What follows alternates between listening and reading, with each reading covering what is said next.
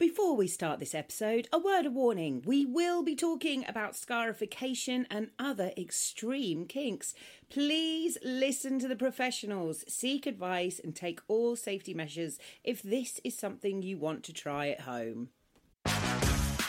Hello, a little word of warning that this podcast contains swears and use of explicit sexual language. Therefore, it is not suitable for anyone under the age of 18 or anyone who thinks a safe word is what you need to get into your email. I'm ahead of the game. I'm ahead of the game. Hello all and welcome back to Smut Drop. This is your weekly roundup to the more eccentric side of sex and relationships from metro.co.uk. I'm Miranda Kane and on this week's show I'll be looking at the signs you need to give your ex a second chance, talking to Paula Drimedy about extreme fetishes, and I'll be reading your fabulous missives about the times you pushed your own sexual limits.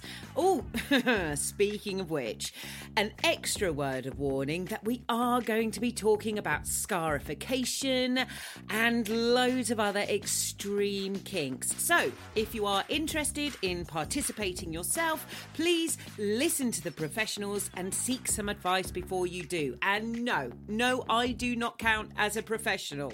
If you like what you hear, then please rate, review, or at least subscribe wherever you get your finest of podcasts.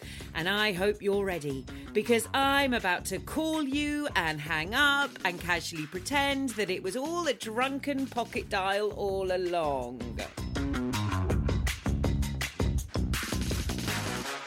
Hello, dear listener. Okay, quick question.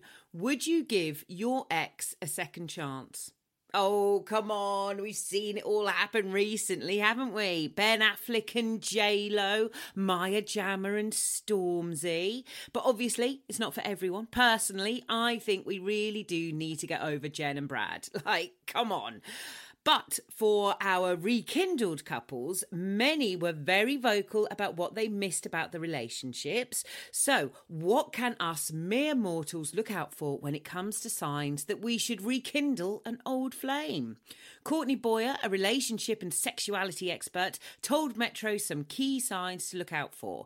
So she says the 5 things you need to consider is, number 1, have you both done some healings? Have you got some tools? Are you coming back to the relationship with a new attitude, or is it all still the same as it was the first time round? Because if nothing's changed, then nothing will change.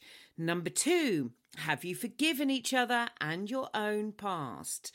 Are you ready to move on? Or are you just Ross and Rachel forever saying we were on a break rather than just moving forward? Number 3, now you know what you want. So make sure that you carry that into your relationship. What is your goal for having this person in your life? Is it to start a family? Is it to meet specific needs? Be very clear on what you're wanting and make sure the other person is too. Number 4, have you established deal breakers? Have you identified why the relationship originally ended? What caused its demise? Be really honest with each other about why your relationship failed and how it can be prevented going forward. And finally, realise the outcome. Anytime we want something to work, we tend to fight for control and make choices out of fear instead of love. When we trust the process, believe that when we show up as our healthy self and that everything is working for us, then it does. And that, ladies, gentlemen, boys and girls, gays and theys, is when love wins. There is so much great advice in this article. So you should go and look out for 5 signs it's absolutely worth giving an old flame another chance over at metro.co.uk. But obviously, not before you've listened to my fabulous chat with this week's guest. Ladies and gentlemen, gays and theys, I know you love it when we dive into the extremes of kinks and fetishes. So I've invited someone on to chat about how far we can push those boundaries and when it's safe to do so. They're a professional dominatrix who specialises in kidnapping from their very own underground dungeon. It's Paula Drimedy. Hello, Paula. Hi. Thank you for having me in the show. I am so happy to have you on. We've got a lot of people who've come on and talked about different kinks and fetishes and different sex workers, different dominatrixes, but we haven't had anyone come on and talk about kidnapping. Well, I mean, kidnapping is, I do it, yeah. It's something that I do pretty often and that I specialize grandly with. But honestly, my specialty is re-education. So kidnapping helps with this, with the re-education of the people that I'm sessioning with, that I'm playing with. Yeah. So your thing is to kidnap someone and re-educate them on a lot of topics around social justice and different things like that. Now, these are things where I wonder to myself, is there much money on it? Because I have tried re-educating people on Twitter, and let me tell you, they are not into it. Yeah, there's no money. No. But yes, in my case, yes. I mean, it's a trap. It's obviously a trap. They come because they think I'm sexy and powerful, and I use that to make the world a better place. So they're not aware that you're about to they're aware that you're going to kidnap them, but they're not aware that you're going to sit them down and re-educate them in LGBTQ matters, social justice, environment issues. How do they take it when you're educating them? I mean, there's some of them that have been like very disappointed, but some of them have fallen in love. I think that they come in with this idea of having a woman dominating them, Yeah. and so the idea of women dominating the world is actually pretty attractive to this type of people that I session with. So it's not entirely shocking. It's just that sometimes people will, I don't know, they want to be asphyxiated with my ass. And I'm like, no, you're going to read this book. You're going to read Feminism 101 right in front of me.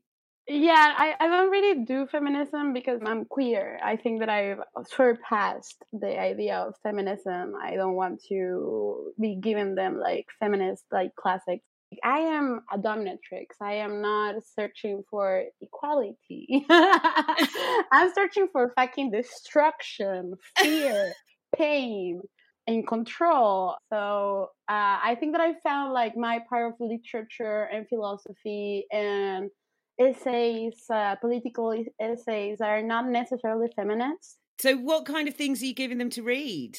Well, my favorite is a classic. It's a very like slow book. It's called Masochism on Cruelness and Cruelty, Coldness and Cruelty. It's a book by Deleuze where he presents three scenarios of three different relationships in which there's a woman dominating them. There's a phrase that I really love about this, that it's and God punished him, leaving him to the hands of a woman. And it's like, well, welcome, yeah. So it's more female domination area rather than social justice. Well, female. Then again, I'm queer. No, it's not a female. It's not male. It's basically not male. It's like, oh, you're a cis white male. Well, then shut the fuck up. You're gonna learn a couple things, and you're going to keep your head down while you learn these things. And after, it's not about femininity. I try to make them see me as a queer person. Also, like I insist on this. Like I try not to make them see me as a woman, even though then again there's a trap because they do think that I'm a woman and they do want to be dominated by a woman. What I want is to destroy them, to destroy this idea of a sexy woman that it's dressed in leather and it's going to dominate them. I want them to know that because of who they are and all the privilege they have, they should rethink the way of life. Do they know that's what they're signing up for? No, but it's not. But it's not because I don't tell them. Okay. I try to tell them. It's just that like white men, what like They just listen to themselves and their desires. They've got this idea in their head of what they want. They see the word dominatrix or domination or BDSM, and they've just got this idea in their head. And what you do is say, I am that. And what I'm going to do is I'm going to re-educate you. But they just miss that part. They just conveniently skip over it. I mean, I don't think that they can imagine how committed I am to this idea. I bet you are. I bet you are 300 million thousand times % committed. Like, as in, you don't even need to get paid. You are just there for the re-education. Well, it's kind of what I do, like, all the time. So, yeah, sometimes I get paid. Sometimes I'm just fighting with someone that I don't know in the subway, sometimes. But I am doing this all the time, like, constantly. It's very tiresome. Luckily, I have a lot of energy. So it's like, yeah. When did this start for you? How did you decide to go, right, well, I'm arguing with people in the subway, as you put it, or as I put it, I'm arguing with tossers on Twitter. How did you decide to go, right, I'm going to put this into, I'm going to become a dominatrix? Were you a dominatrix first, and then bring the re-education, or did it come in naturally together? Well, it's all like very mixed up because I think, okay, I started being a dominatrix, not a professional one, just like a natural born dominatrix the day I was born, I think. Like, my first memories of being a dominatrix or having someone that I will call my slave and give them orders or being sadistic with them and everything. It started, like, my first memories are when I was 7 years old. And maybe I don't remember anything younger just because I don't remember, not because I didn't do it before. So it's all like very mixed up. I don't think that there was a moment in which I said, "Oh, yeah, that's it." But there was a moment where I started being a professional dominatrix. Where it's actually like not very related to fetish, but it's a nice story. Yeah. So I had a relationship with someone that I was very much in love with someone. I had a relationship with someone that I'm pretty much in love with still. But at the moment when that relationship ended, I was like, nah, you're not going to break my heart. That is just not going to happen. So I started like doing a lot of things to avoid being heartbroken. And one of the things that I did was getting married to another person, after a month of meeting him. As you do, yeah. So yeah, that was very, very much fun, and I love him dearly. I love him dearly still. I'm not in love with him like I'm in love with the other one, but like I'm still like, I love you. I love you. This is the red-blooded Argentinian in you, where you're still in love with someone after 7 years of them not talking to you, and shame on them, by the way. And so, like, the separation was so public, because he had like a kind of like a well-known group, and I was kind of like popular in the night scene, so it was like very public. And I was like, okay. You know what? I'm gonna leave you Buenos Aires to you. You do what you want to do with this city. I am going to New York. I've often said I'll leave Buenos Aires to you. Yeah, that's just how I leave him. Yeah. Whatever. You can keep it. No, I love Buenos Aires, but so I went to New York, and in New York I started being a sex worker. I always had like a curiosity about this. I've always been a very sexual person, and I was like, why not? Why not exploit this? Like, I'm giving it for free, and I can assure you, these people that I'm giving it to, they do not deserve it. They do not deserve all of this. So why not make a little money out of it? Yes. So I started like being a sex worker, and I realized that this idea of these people do not deserve it was very present. I was not really capable of creating some intimacy or being nice, like just being nice. It was very hard for me. And I had this type of conversations with that person that I started seeing that was also a sex worker. And they told me, you should be a dominatrix. You are a dominatrix. And so I ended up like doing an interview in a dungeon in Brooklyn that I killed immediately, and I was a part of the group like immediately. And then I started like doing workshops. So I had like a lot of formal education in BDSM and fetishism. And while I was there, I was getting a foot massage, and this slave asked me, "How did you started being a dominatrix?" And then I remember I was a dominatrix when I was a kid. I had a slave when I was in the first grade.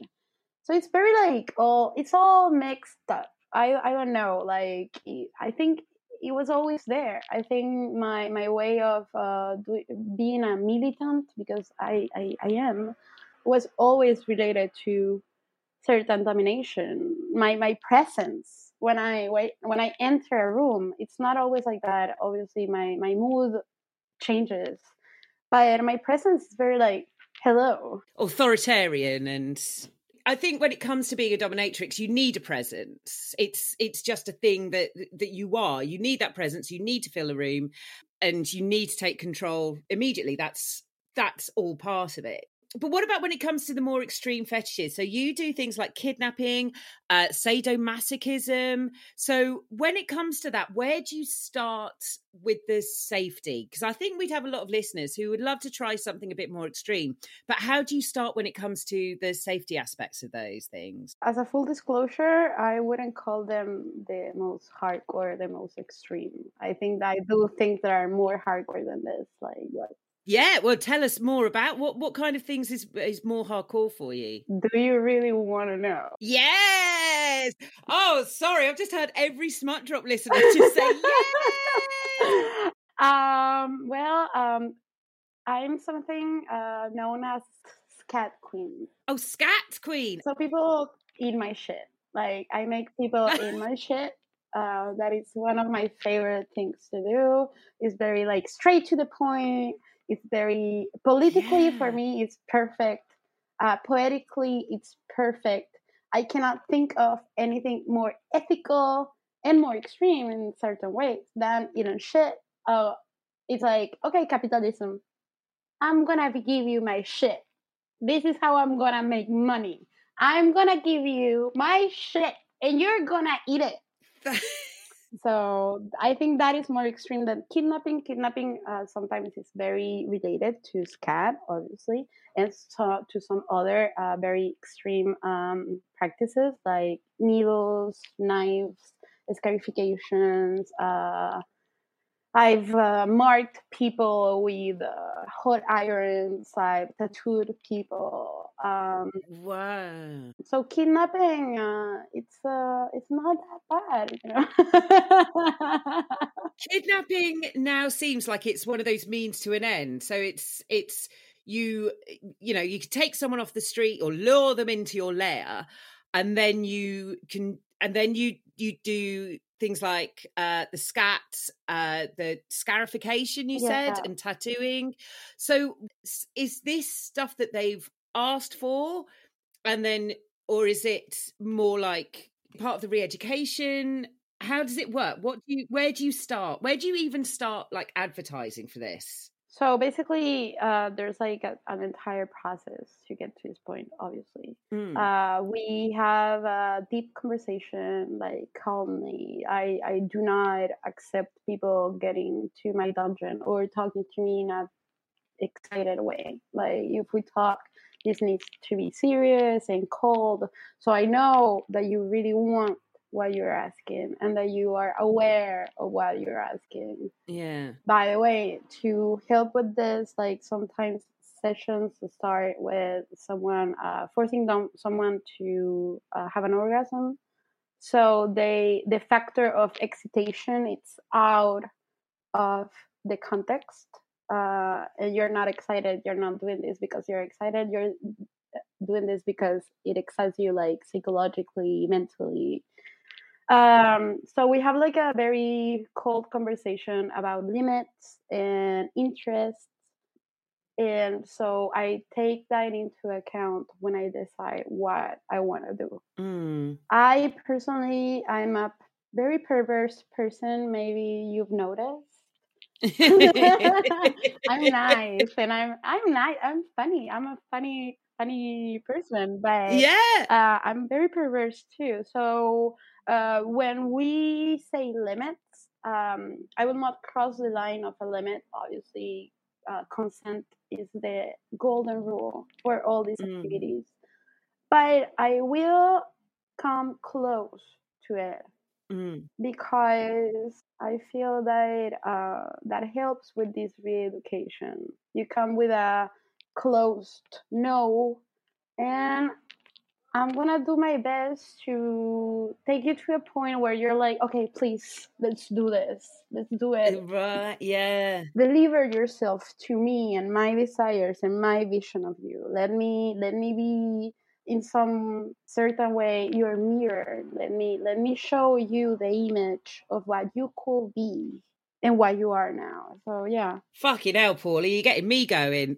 But obviously, we have to just look at the safety aspects of stuff like Scat and Scarification. So, what do you give them any kind of safety? Is there like some kind of safety briefing, or is there any kind of like, because Scarification and tattoos, that is really hardcore. Yeah. So how do you go about making sure things are hygienic? Is there anything that, that you would say to people? What would be your tips if people wanted to try this? What would be how they could start making sure that everyone walks away safely?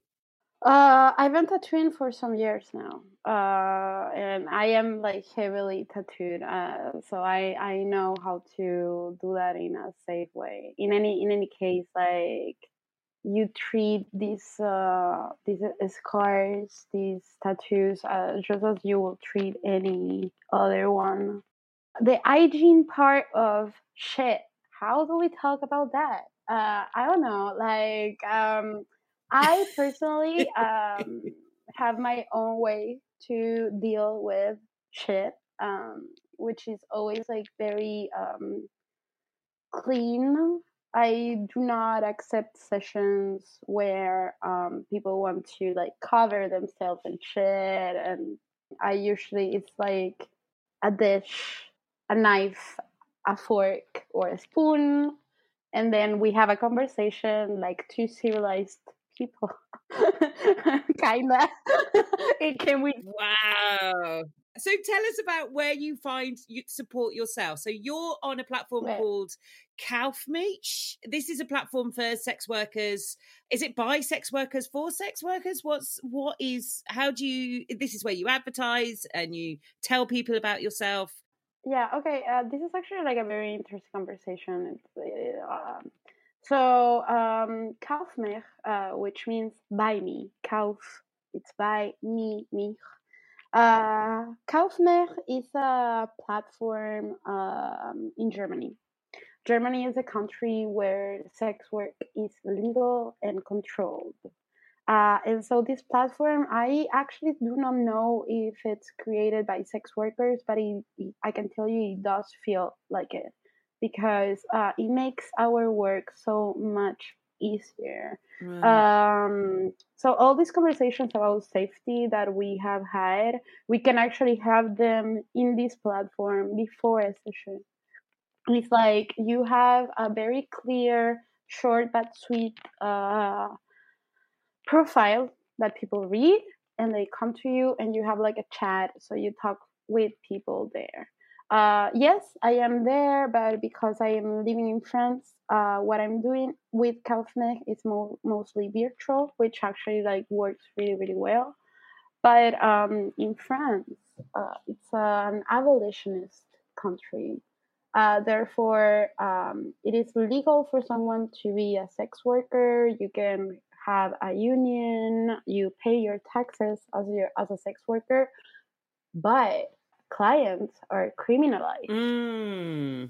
So it's seen as if sex workers were victims, and clients and everyone that supports this are criminalized. Therefore, if you buy a beer with the money that you made in sex work, the person that is selling you this beer, they can be considered as a pimp. because they're literally making money out of a sex worker. The person that rents you a place is your pimp, because they're literally making money out of a sex work. If you get married, your partner can be considered a pimp, because they're in a relationship with a sex worker. But Kaufmer is based on this model that it's the state control of sex work. So it's great. Yes, I am in this platform, and I love it. I love it. I recommend it. Like, so I know that this sounds like, oh, this is sponsorship. No. Yes, it is. Like, I am coming here as ambassador of Kaufmer, but I'm actually like in love with this site. I love this site. It has helped me so much, so much. Yeah. And what about if people, because at the moment we've got so many things going on, there's cost of living crisis, we've got a lot of people who would be interested, I think, in becoming a sex worker.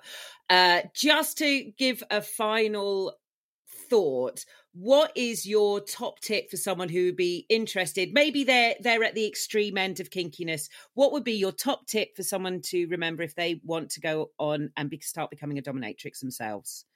Build a community, talk to people around you. That is very, very, very important to know who you are. I think that we all have an idea, like a very cliche idea of what domination is. You can be mean and hit people and scream, and that will not work for a long time if it's not you. It's very, very important to try to use all the fetishes and all the creative ideas that one has in their head to find their own way to navigate this world.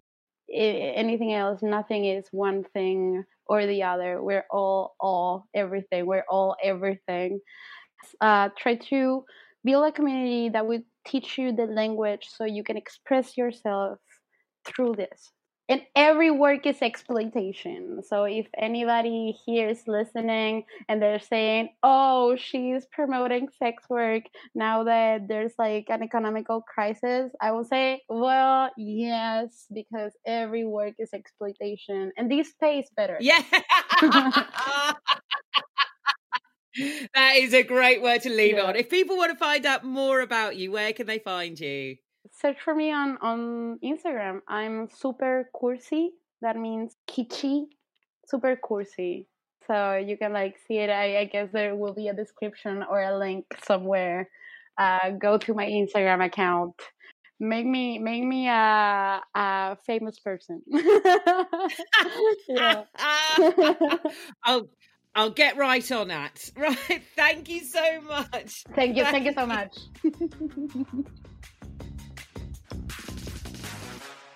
I have once again delved into the fun bags and I asked you for your tales of extreme fetishes. Now, Colin, it's always a Colin. Colin on Instagram says, if this is a safe space, which it is, who am I going to tell? Tell me everything, Colin. He says, I have an extreme fantasy of being eaten bit by bit. Oh, obviously, I'd never actually want to do it, but I do like to think about being the centerpiece at a party. Oh, yeah, like one of those sushi ladies, but you're the sushi. Anonymous on Twitter says, I'm into feeders. I'd love to have someone put a funnel into my mouth and pour cream into me. Oh, feed me like one of your French geese. Like Francois. Absolutely, you go for it. Lauren on Instagram, she's just said the Wrexham football team, including Ryan Reynolds and the other one. Does that count?